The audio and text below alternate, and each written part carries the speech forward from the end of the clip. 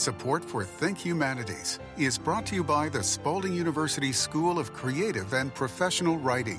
Think Humanities, a podcast for people who love history, philosophy, culture, literature, civic dialogue, and the arts. Think Humanities from Kentucky Humanities, where we have been telling Kentucky's stories for 48 years. Here's your host, Bill Goodman.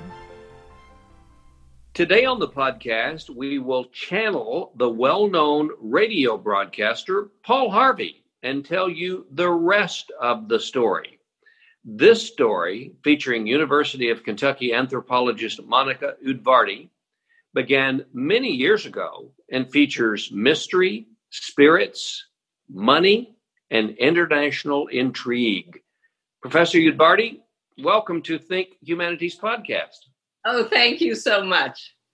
This is a fascinating story that really has been a large part of your life for a number of years. Yet I'll venture to say that not everybody knows the story. And in certain ways, it continues. So I will just let you begin at the very beginning, and we will tell the rest of the story today on the podcast. Okay. Well, I'm a cultural anthropologist, and our training involves doing a year of field research in a community that one has selected.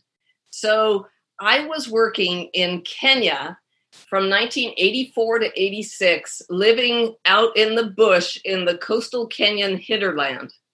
And my PhD topic was about women, and I fell into research about their secret societies. In order to understand the women's secret society, I needed to understand the male secret societies.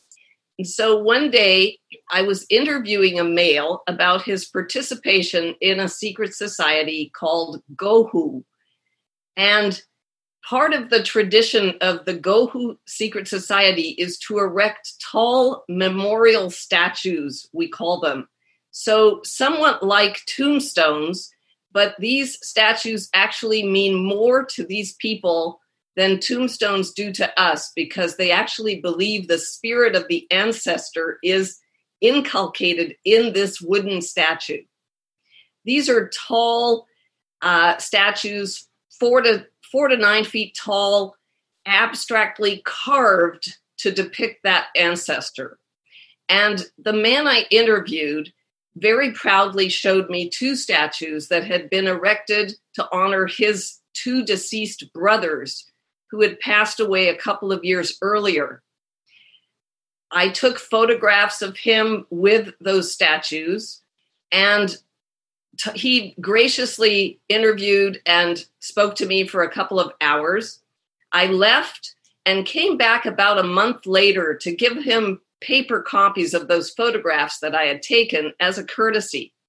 And when I put those photographs in his hands, he actually began to cry, because during the month that I had been gone, those 2 statues had been stolen. And they were the only memory that he had of his brothers. He asked me to find the statues. And so anytime I was down along the Kenyan coast, in places like Mombasa or some of the tourist towns, I would look in the so-called antiquities shops that sometimes sold statues like these. I never found his 2 statues because each one is unique. Okay, so that was not the main focus of my research, but fast forward 15 years later, at the end of 1999, I was giving a paper at a national conference in Philadelphia that year, the African Studies Association, and I was on a panel talking about the secret society Gohu.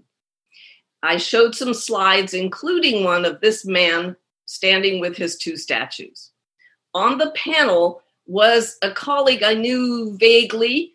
She had just become a faculty member at Illinois State University in Normal, Illinois, and been rather surprised to discover that they had a substantial collection of these statues, some 30 of them.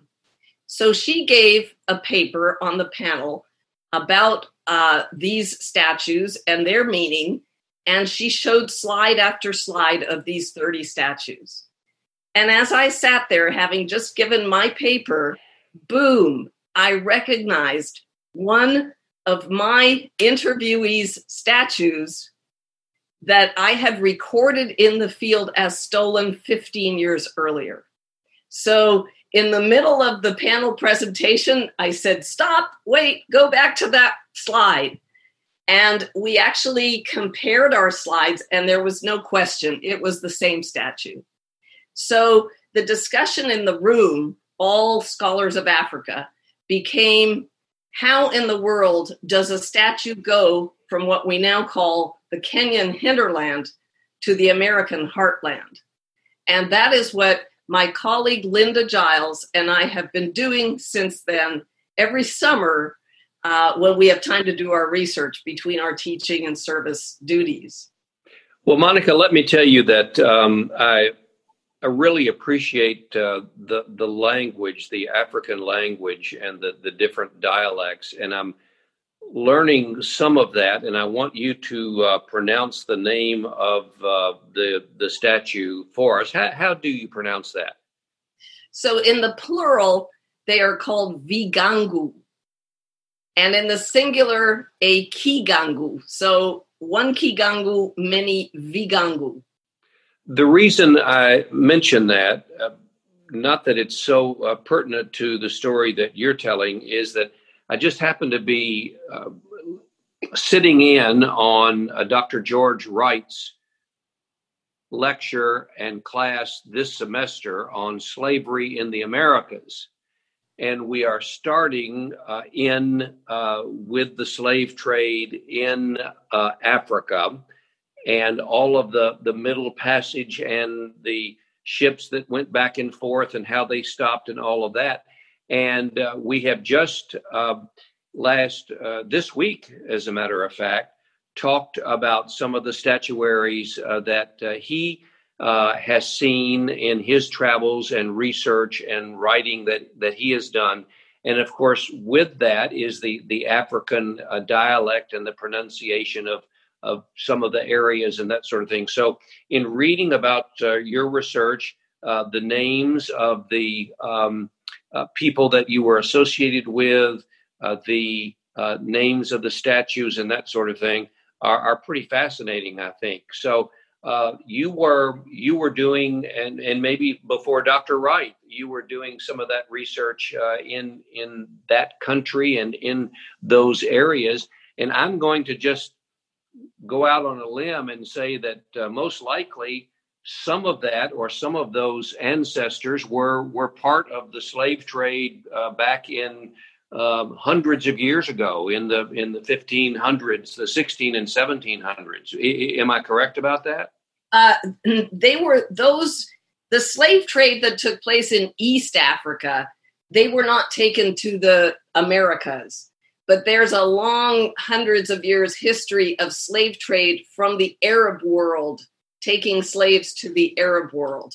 So that was part of what's called the caravan trade that really ramped up in the 1800s in East Africa, where there was demand for slaves in the Middle East and ivory, of course, throughout Europe. So you and Dr. Giles became better friends, I'm sure. What course took place at that point once you recognized, which is amazing and almost unbelievable, that it was the exact same statue, and discovering that is it the University of Illinois? Illinois State University. Illinois State University had as many as 30 of these statues? Yes. So what happened next was that Dr. Giles invited me to come up to Bloomington Normal, and we spent a whole weekend looking at records of collections of African art through all the collections in American museums. We were looking for these statues, and I specifically was looking for my informant or my interviewee, whose name is Kalume Mwakiru, I was looking for his second stolen statue. So now we knew where one of them was, but we hadn't found the second one yet. And we spent the weekend poring over catalogs that we ordered in of collections of African art from throughout American museums that have collections of African art. And we, by this time, had located more than 400 statues in about 20 American museums. We wanted to know, how did those statues get into those museums? So we emailed the curators of all those museums and asked for their accession records concerning the statues. So whenever an artifact is purchased or donated to a museum, the curator of the museum has an obligation to write down everything that's known about the object at the time that it comes into the museum. And also they have an obligation to get an independent appraisal of the value of the object. So an appraisal by somebody who's not connected to the museum or the donor or the seller. So after viewing all of those records, we learned that more than 90% had been collected by one art dealer in the United States. So this is a person who regularly would go to the Kenyan coast. He has a gallery in Santa Monica, California, and he was quite well connected with people in Kenya. And about every second year, he would go and send out notice that he was there to purchase statues like these specifically. He specialized in bigangu. So on the Kenyan coast, people are extremely poor, and there's high unemployment. More than 30% of the population is unemployed. So people look for any sources of income, and there are always people available and willing to do things like go and steal what are religious objects. So that is the pattern that eventually emerged. We have also regularly gone back to the Kenyan coast and traveled throughout the hinterland and interviewed people in their homesteads about whether they have erected bigangu and whether those have been stolen. And we learned that they were being stolen on a regular basis. People are very upset because, as you can imagine, it's like having your grandfather's tombstone stolen, except it means more to these very poor people who believe that the spirit is actually in the statue. So tell me a little bit more about that. When I did our introduction about spirits and about some of the, I don't know if you would say superstitions or the lore, the folklore about what the statues meant to the native people. So tell us a little bit more about that. And number two, was it in a small region of East Africa, or did you discover that these statues are native to a much larger geographic area? So these statues are erected by a group of 9 culturally and historically related people who collectively are called the Mijikenda. Literally, it means 9 villages. I was specifically working with a group called the Giriama, but these statues are erected by all of the northern Mijikenda people, and that collectively is about, I would say between 1 and 2 million people who live in a territory that's about 200 miles long by about 50 miles wide in the eastern part of Kenya. And it is part of their indigenous belief system. So as you may have heard, especially from the course you're taking, ancestral spirits are very important in Africa, in sub-Saharan Africa particularly. People truly believe that the ancestral spirits are guiding what the living descendants of long lines of ancestors are doing. That the ancestral spirits are simply in another place, but that they are very much there and alive. So they erect different kinds of statues to depict different kinds of ancestral spirits. For ordinary individuals, male or female, they erect smaller statues, maybe a foot tall, that are not carved. And they put them in the middle of their homestead in a cleared space where everybody kicks back in the afternoon. And you will often find groups of males drinking palm wine together in the afternoon, just like you would kick back with a can of beer after your workday. But before a group of men drink palm wine together, they will always go to that line of ancestral spirits and give a libation and speak a few words to their ancestors. It may be a recently deceased father or an ordinary grandfather, but they will say things. I've heard them say things like, "Hey, Bubba over there. Hey, father over there. Won't you make sure your grandson does well on his exam in school?" And things like that. So they truly believe that the spirits are guiding what the living are doing. Were the statues made of a certain type of wood that is indigenous to the area that they are living in? Yes, exactly. It's made from an endemic hardwood, a wood that's resistant to termites, because that's a big problem. So there are carvers who specialize in Vigangu, who are members of that secret society, and they will go out into the forests and the bush, and they can locate this specific kind of wood. They will take a tree, but when they chop down a tree, there's a whole ritual, and they speak to the tree, and they thank it for giving the wood. And there's a several day long process where they are speaking to the wood as they are carving it. Once they've finished carving a statue, they are commissioned by the family of the ancestral spirit whose statue is being created, to come and install the statue at the edge of homesteads. So people live in large extended family homesteads that are connected through males. It's a patrilineal society, a society that automatically gives authority and influence to men. And so they live in collections of small houses where people are related 3-generation families. And then you have the Vigangu that are at the edges of homesteads.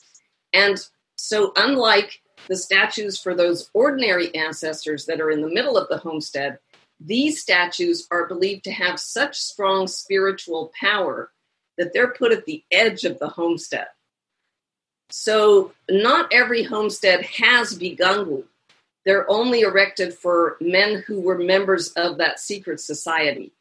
So I would say about every 10th homestead will have one or more Vigangu at the edge of their homestead. Monica, we're going to take just a slight pause here for a word from Spalding University. But on the other side, I want you to tell me a little bit more about the art dealer that you have met over the years, and also about museums and their collections. So we'll talk about that in just a moment. At Spalding University's School of Creative and Professional Writing, students develop mastery of the writing skills, highly prized in today's workplace, including arts and humanities organizations, government agencies, corporations, and small businesses. A professional writing student will explore opportunities writing for trade and consumer media, including reviews, profiles, interviews, and articles for sports, food, travel, health and science, and other publications. Learn more at spalding.edu/School of Writing or email schoolofwriting@spalding.edu.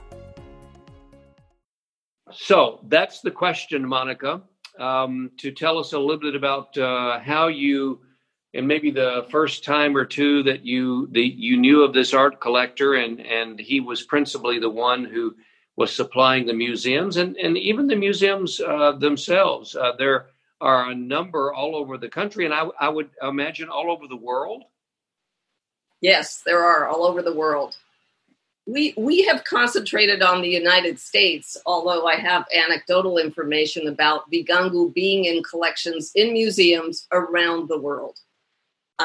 So some of the research that we've done during the summer is that we have interviewed curators of American museums that have accepted donations of Vigangu. And they have told us that this is the process that happens on the U.S. end. So once those statues have been sent from the Kenyan coast by that art dealer to the U.S., they come to the gallery in Santa Monica, California. And what curators have told us is that that art dealer is very well connected to American museum curators who specialize in African art. And that over a period of about 25 years, he would call curators or write to them and say that he had collections of Vigangu and would they like a donation to their museum of these statues. He's also very well connected to the Hollywood entertainment industry. So when we have examined these accession records, the records that the curators have written about each statue that's come into their museum, we found that they have been donated by a variety of Hollywood actors, producers, directors, including people like Gene Hackman, Kurt Benedict, who was in some of the Star Wars movies, Linda Evans, who was a star in that soap called Dynasty in the 80s, and even Andy Warhol, not an actor, but an artist, had 6 Vigangu in his estate when he passed away.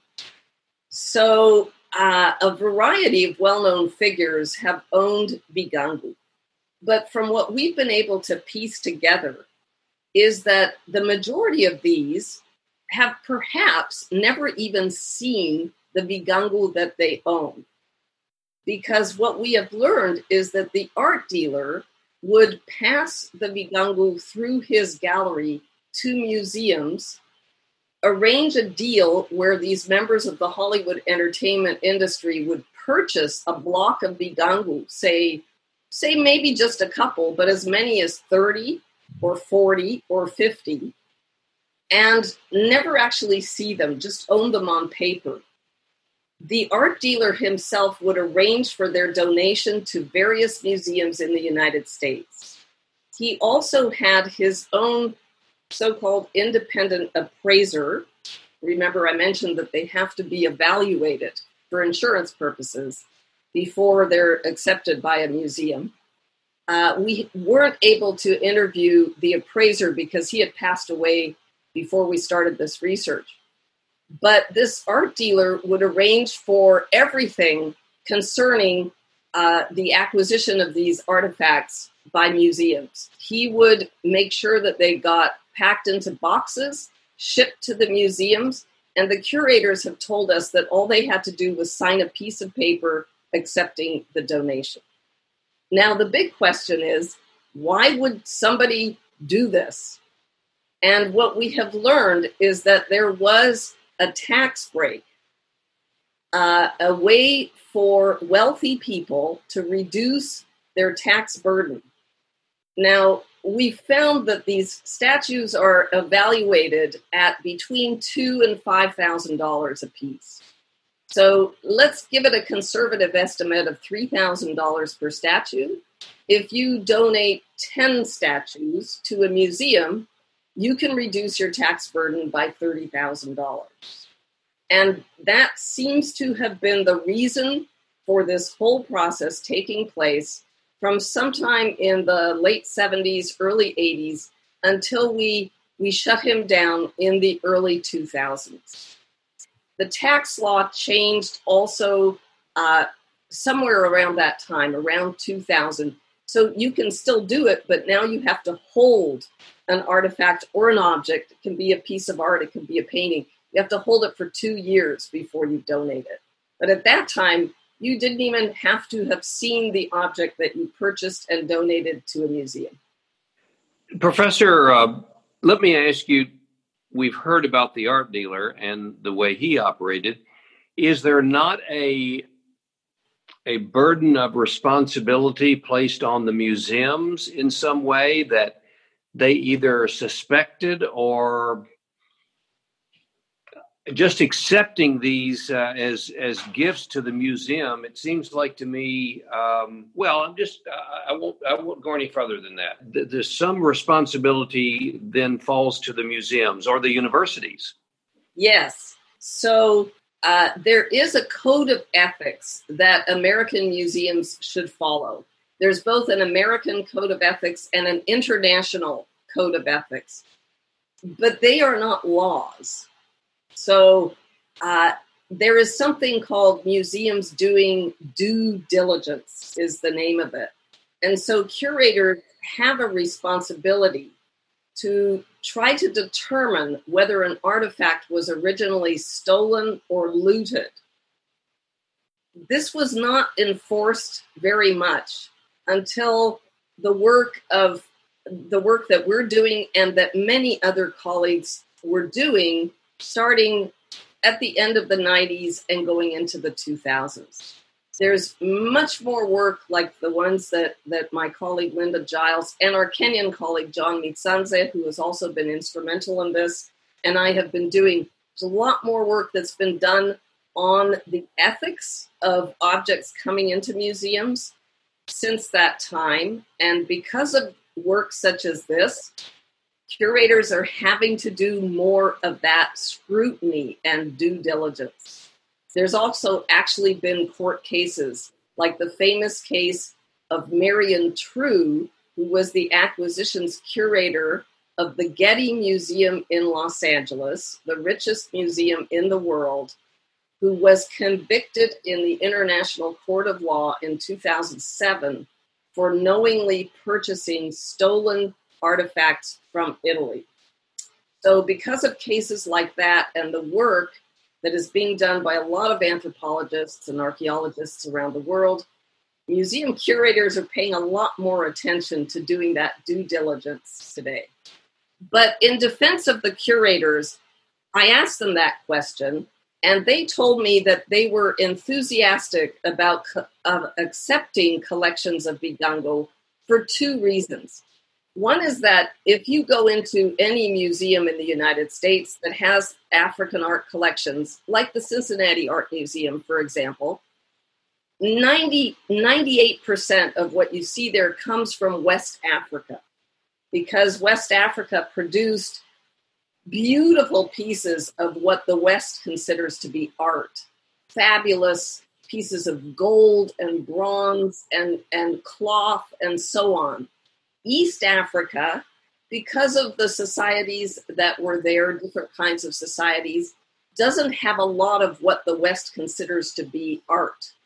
So when these curators were presented with an opportunity to expand their African art collections to include East Africa, and most curators have an obligation to try to get an even distribution of art or artifacts, they welcomed that opportunity. The second reason that they accepted these collections is that starting in the 80s, we see a lot of African American athletes earning more and more money in the United States. And they had a huge interest in seeing all kinds of African art in museum collections. So those are the two reasons that curators gave us for being enthusiastic about getting these collections. So, Professor, a fascinating story, and as I said, Paul Harvey, the rest of the story. What's the status of your research at this moment? It's been I'm sure you stumbled into a lifelong practice of working on this in almost every day, every month throughout your life. What happens now? Is your work discovering where these valuable statues are continuing? So we have had two trajectories with our research. One is basic research that scientists engage in. Questions like what are the meanings of these statues to the different groups as they are propelled around the world. But the second trajectory has been, let's get these statues back to Kenya, to the family in Kenya that they belong to, and let's raise awareness, raise public awareness about the devastating impact of having either artifacts in the ground looted or parts of living cultures like these statues taken from families. And so we've been engaged in both those processes. In 2007, we succeeded in getting those two statues back to the family in the hinterland of Kenya. And it was quite an exciting time. There was a cabinet minister there. There were over 100 dignitaries in this very poor homestead out in the bush in Kenya. And they had to build I hate to call it a cage, so I'll call it a steel enclosure for the two returned Vigangu, because otherwise there would have been a risk of them being stolen again. And now you know the rest of the story. Professor Monica Udvardy of the University of Kentucky, an anthropologist, cultural anthropologist who's been doing this work, a fascinating story. And we appreciate your time. And who knows, there might be more that you can tell of this tale. Please contact us, and we'll continue to work with you in reporting what is a fascinating life and a fascinating story that more people need to hear. Well, if I could just say one thing, if anybody sees Vigangu in any museum collections, I would love for them to contact me at my email, my last name, Udvardy, UDVARDY @uky.edu, and ask the public, when you're traveling, purchase art from cooperatives, from local cooperatives. That's the best way to infuse money into the local economy. Thank you very much for this opportunity, Bill. And thank you, Professor.